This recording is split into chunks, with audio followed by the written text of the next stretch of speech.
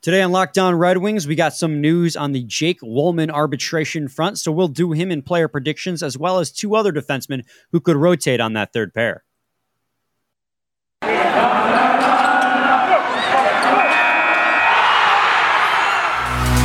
You're Locked On Red Wings, your daily podcast on the Detroit Red Wings, part of the Locked On Podcast Network, your team every day.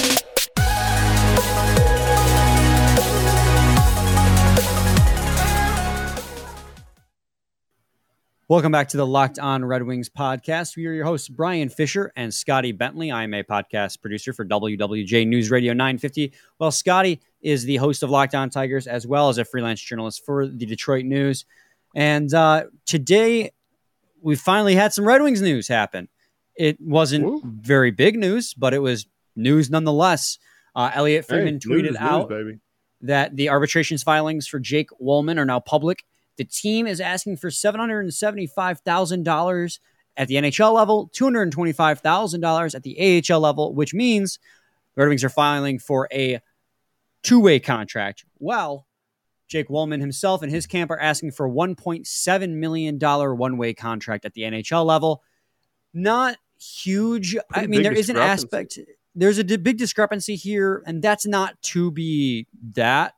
It's not that surprising, because that's just how these arbitrations go. But there is an element of this that is interesting in that the Red Wings, in their lowball offer, as the team always lowballs it, is asking not for a one-way, but a two-way contract. And I don't think that, again, I'm not trying to overblow this or blow this out of the water and overreact to it, but I do think there is an interesting point to be made that the Red Wings in their lowball did offer a two-way contract, because I do think that does speak to what they think that he is worth as a defenseman on the Red Wings. Hey guys, real quick addendum before we get into the Jake Woolman conversation, something that we forgot to mention, but it's very rare that it actually goes to an arbiter when teams file for arbitration, when players file for arbitration. Only once in the last 2 years, and this is from Elliot Friedman's mouth of 32 Thoughts, only once in the last 2 years has it actually gone to real arbitration. So more than likely, one or both parties are going to settle on a contract before it gets to that point. But it needs to be said that the chances of it actually going to arbitration is likely not very big. So anyways, back to the episode. Yeah, for sure. I think that, I mean, look, whether you like it or not, those fringe players are insurmountably more valuable as two-way players than one-way, you know, and it helps the roster flexibility a ton. The more two-way guys you can have on there, honestly, from a GM's perspective, the better. That's just how roster management works. So it's a massive discrepancy, right? I mean, you're talking about almost $1 million in money, and the difference between a one-way and a two-way deal, and the fact that one of those two is going to end up being, unless they come to terms on a 1-year deal outside of arbitration, the fact that one of those two is going to be his contract status for the year is pretty fascinating. But yeah, I mean, it makes sense from both sides. Obviously, as a player, you want to be in the NHL all year, and like I said, I just got done ranting about as a GM. The more two-way players, the better for your roster flexibility, especially when it comes to guys that you're talking about as you know, third pairings or third and fourth liners anyway. Yeah, no, you're completely right. I think the main reason he probably got a two-way contract is being offered a two-way contract again is because of the lowball method, but also because of that injury. You know, he's not going to be starting the season. He's out. Sure. He had surgery. He's currently recuperating, but he's going to miss the start of the season. Probably their justification for the two-way, yeah. Yeah, so, but I do think that, I'm really trying hard, Scotty, not to overreact to it, because it's just how these things go. But the fact that it was two-way makes me think that maybe they just don't, even with the injury. Do they maybe just not value him as part of this decor? Not valuing him is a strong word. That's not how I mean it.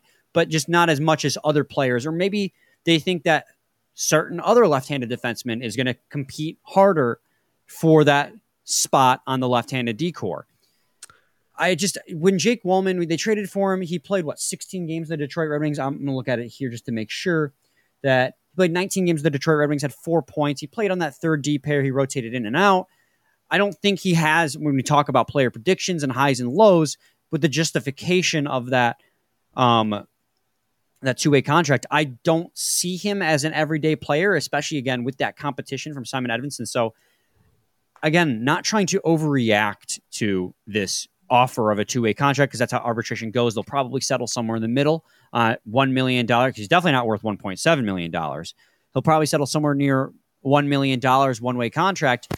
But, I mean, I don't necessarily think it's out of the realm of possibility that he is a fringe NHL player, because, yeah, his underlying microanalytics when they traded for him looked great and sheltered minutes with St. Louis, but in his time with Detroit, which granted is a much worse defensive core, wasn't all that surprising. He has the ability to skate up the ice, produce offense in the offensive zone, but just at a third pair level, I don't think it's that big of a stretch necessarily to see him as a two-way contract type player. And clearly, I think the Red Wings think it's possible too, or else they wouldn't have even offered a two-way contract.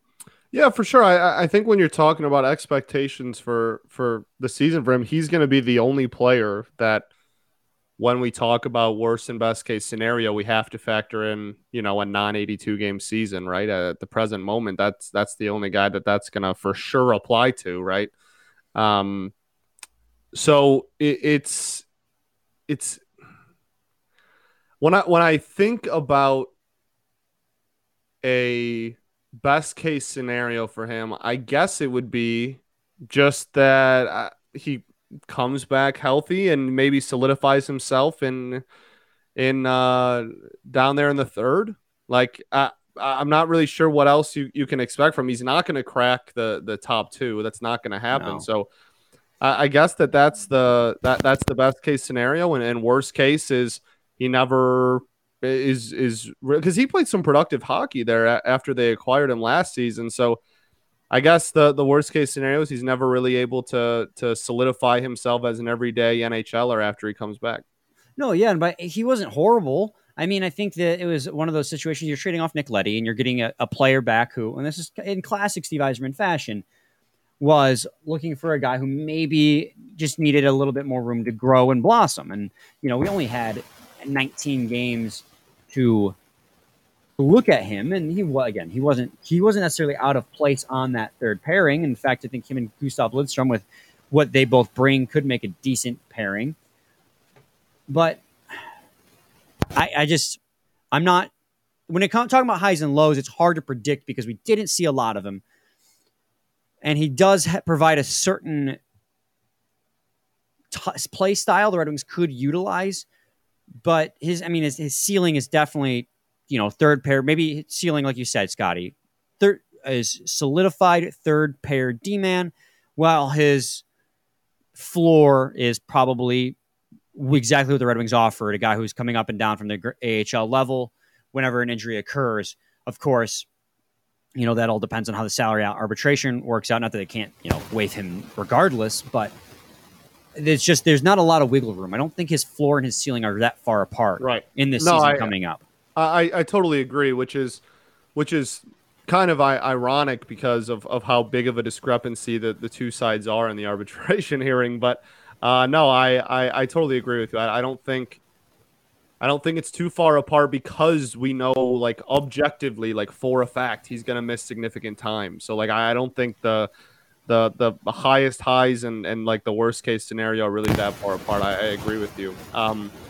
I'm really interested to see what happens in this arbitrate case, though, because those are very different. You know what I mean? Like, you can talk about the difference between whatever, like $2 or $3 million for somebody that's more established and an everyday player and stuff. But when you start doing arb cases for dudes like that are fringe NHL players, and one side wants a two-way and one side doesn't, that's where it gets really dicey, and that's where relationships with organizations can get sour, and it gets super dicey in that. And I have full faith in Steve, and I don't know Jake Walman, so like I'm sure everything will be fine. But those are very different.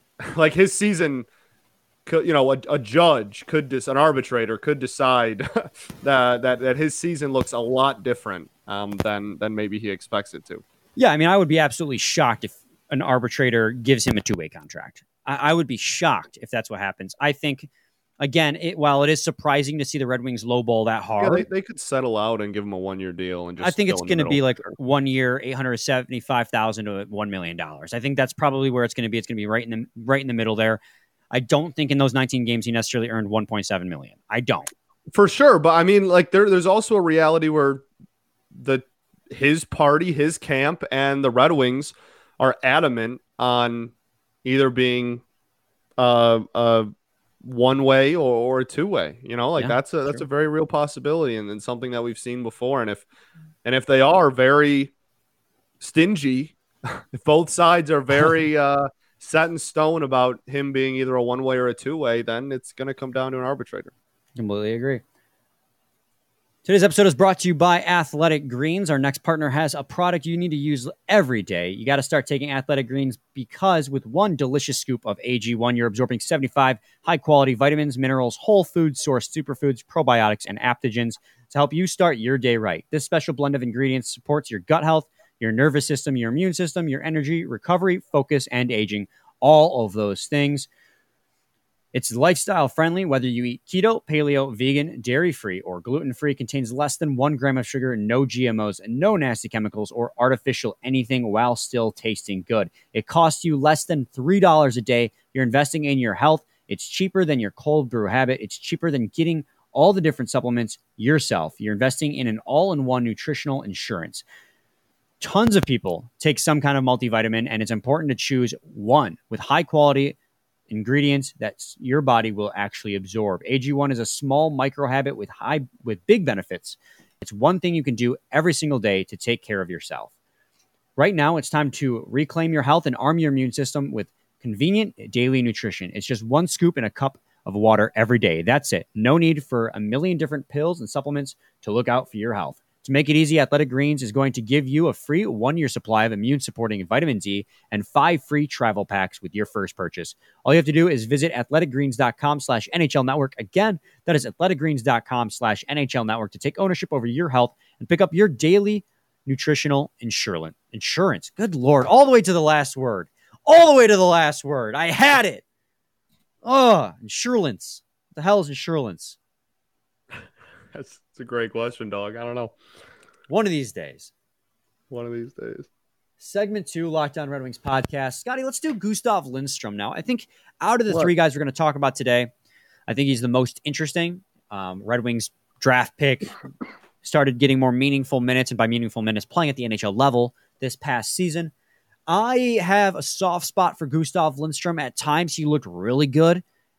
Relative to where he plays and the minutes he's getting, and other times he looked really out of place. I think there was some growing pains for sure for Gustav Lindstrom. He played 63 games this past year for the Red Wings with 1,000 minutes on the ice, 13 points, 1 goal, and 12 assists.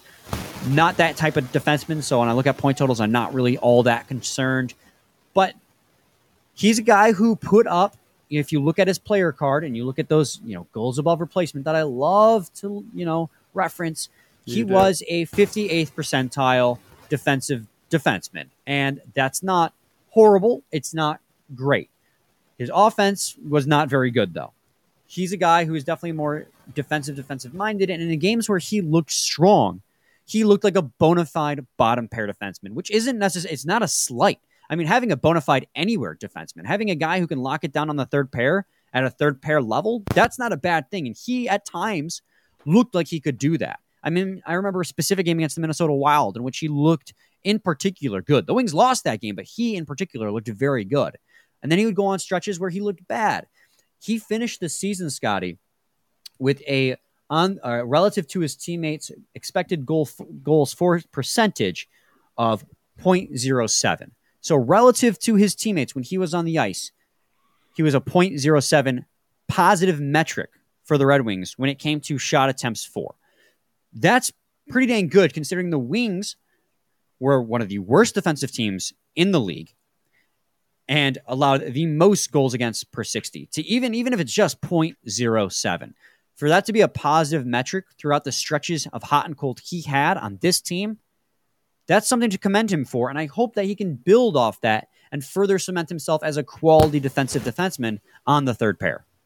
Yeah, for sure. I think that plays into best case scenario. I think the best case for him this season is cementing himself, and we're looking at when we look ahead to the season after this upcoming season, we lock him down as one of the guys on the third pair for the defensive side of the puck. I think that's as good as it's going to get. And that's, again, not a bad thing at all. Every team needs that. And if you can go forward and over the next year or so, year, 2, 3, whatever, know for a fact that you're going to have a guy that's going to give you productive minutes on the third line or third pairing, that's all you can really ask for. So I think that's my best case scenario for him, is he re-solidifies himself as part of the future, even if it is just as the third pairing defenseman. Well, another thing too is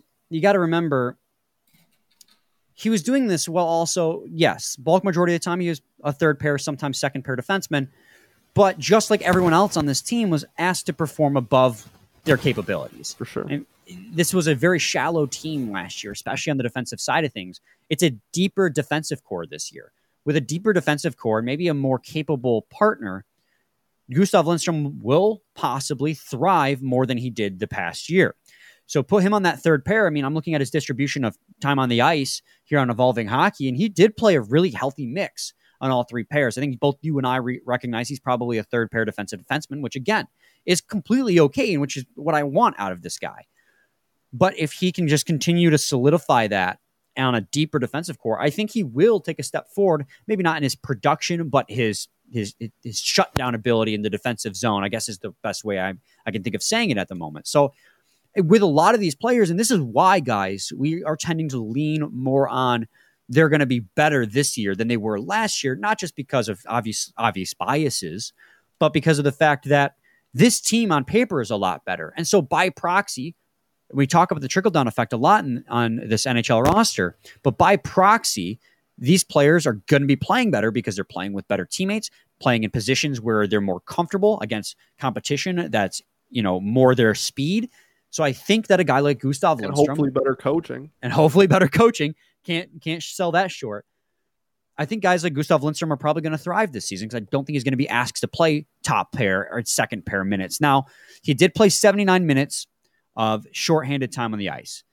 And I think I'd like to see him take a step forward and get more penalty kill time because I think he will thrive on that. And with his age at only 23 years old this past year, he could become a staple on that defensive penalty kill if he can get more minutes and continue to grow.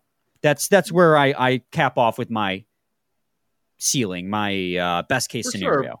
Yeah, for sure. I think, I'm really, that's one of the things I'm most excited about for this upcoming season is the special teams lines and on both sides of the puck and on both special teams, right? I'm really excited to see what kind of combinations they want to do on the offensive end and on the defensive end.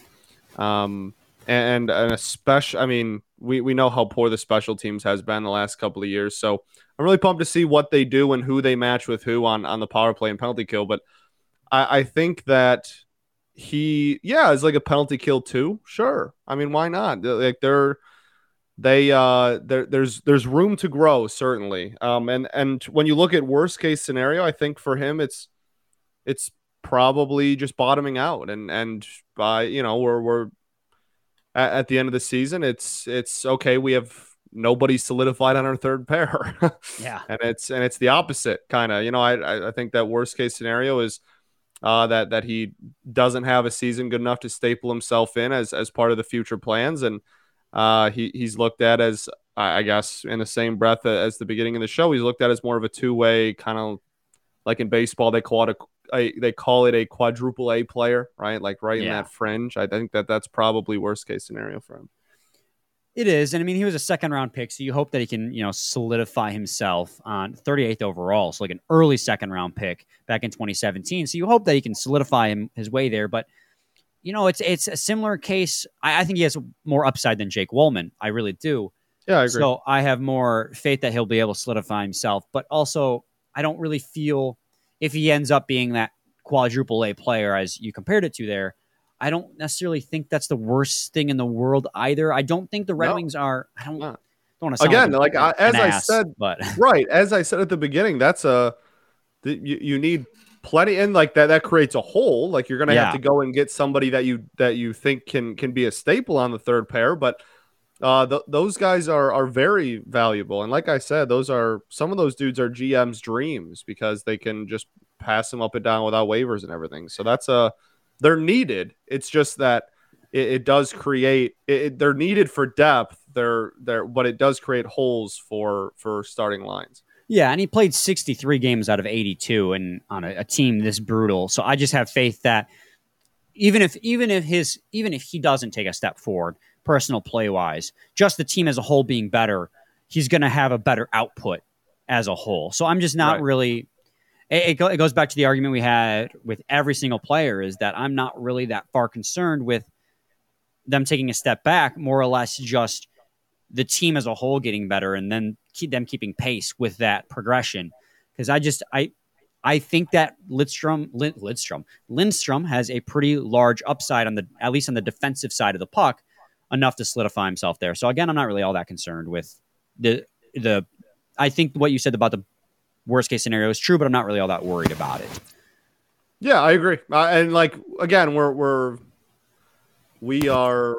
trying to put ceilings and floors on everybody, but I don't think that, I guess I do think that every player is leaning one direction or the other. And yeah.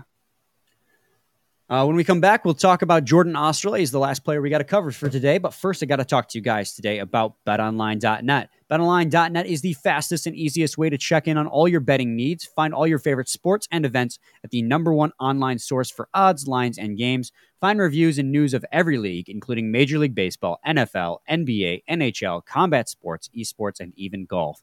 BetOnline continues to be the top online resource for all your sports wagering information. From live in-game betting, scores, and podcasts, they have you covered. Head to BetOnline today or use your mobile device to learn more about the action happening today. BetOnline, where the game starts. All right, segment 3, Locked On Red Wings podcast. Scotty and I are going to do Jordan Osterley to finish out today's episode. And Jordan Osterley, Scotty, was a player that was being signed last offseason to a 2-year contract. And in this last season with the Detroit Red Wings, he had 2 goals and 6 assists for 8 points. Dearborn native, if I recall correctly. And he had probably one of the most electric goals all season long. And one of his 2 goals was the overtime winner at LCA, his first goal as a Detroit Red Wing. But a lot of the praise kind of ends there. And I mean, that just sounds harsh, but it's kind of true. I mean, even all season long, he was up and down in the lineup like every single defenseman, but he also found himself out of the lineup a couple times this past season as well, as he only played 45 games, half the games played, all the way up to playing top pair minutes with Moritz Seider. So given that range, it sounds like he's going to be a hard player to predict, but I really don't think he will be. I think just like the other 2 defensemen we've talked about today, the best case and worst case scenarios probably aren't all that different. Yeah, I agree. I think this is a pretty narrow window here. I think that worst case is he doesn't make it through the 82 games on the NHL roster, and best case is he solidifies himself as getting a majority of playing time on the third pair. I think that's going to be pretty similar for a lot of those fringe guys. And I guess we kind of said, or at least I said kind of the same thing 3 times in a row here for this episode. But I think that's pretty straightforward. I mean, we saw some flashes. He had a couple of really nice plays defensively too that were pointed out by some people online. And he has some dog in him for sure. He's got some dog in him. And, that doesn't always translate time in and time out and game in and game out, but it's, I mean, I like him. And again, you need depth guys, and he's certainly a good depth piece if you want to talk again about like 4A or better players. So yeah, I think best cases he really shows out and is a staple down there on the third pairing. And yeah, worst cases he has trouble making it through the whole season on the Wings roster. Yeah, I mean, that's really what there is for him. I mean, he struggled to be an everyday player on this team last season. And Right. again, I mean, it's another case where, again, this team's roster wasn't very deep last year. But if you can't make it as an everyday player on the worst defensive team in hockey as a defenseman, then Right. when this team gets better and brings in better talent, I find it harder to believe that this will get better. Jordan Oesterle, I mean, his expected goals for percentage last year was 41%. The team's, I think, was like 46. So you got to keep that in mind when you're throwing that number out there. The team as a whole got outshot really bad, like every single game, but he was still 5 points below that. So that's really bad. And his relative was negative 0.36.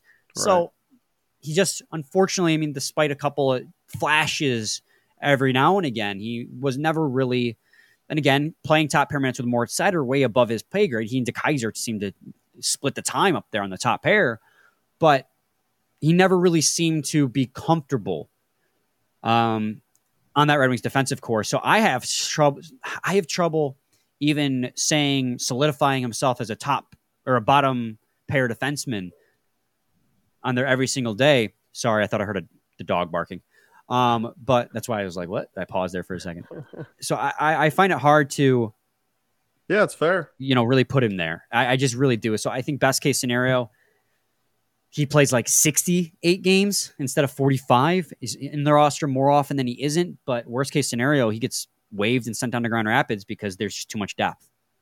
Yeah. I mean, the worst case is very. I think it's pretty straightforward.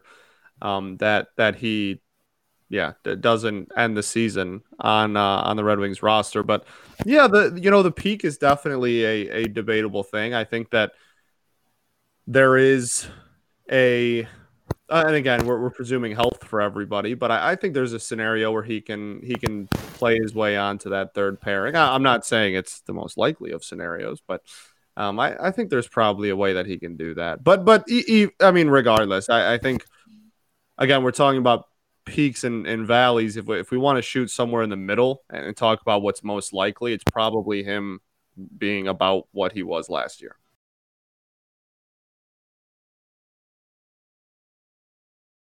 But those are in future episodes. Scotty, any final thoughts, man? We will. We do ball. Thanks for making Locked On Red Wings your first listen every day. Now make your second listen Locked On NHL. Locked On experts give you a daily 30-minute podcast on all things NHL all year long. Stay up to date on everything in the hockey world. Locked On NHL, your daily 30-minute NHL podcast. So we'll be back on Friday, and we'll cover whatever Red Wings news has happened through the World Junior Championship, as well as probably go back to the forward core. Same time, same place. It's your team every day. Every day.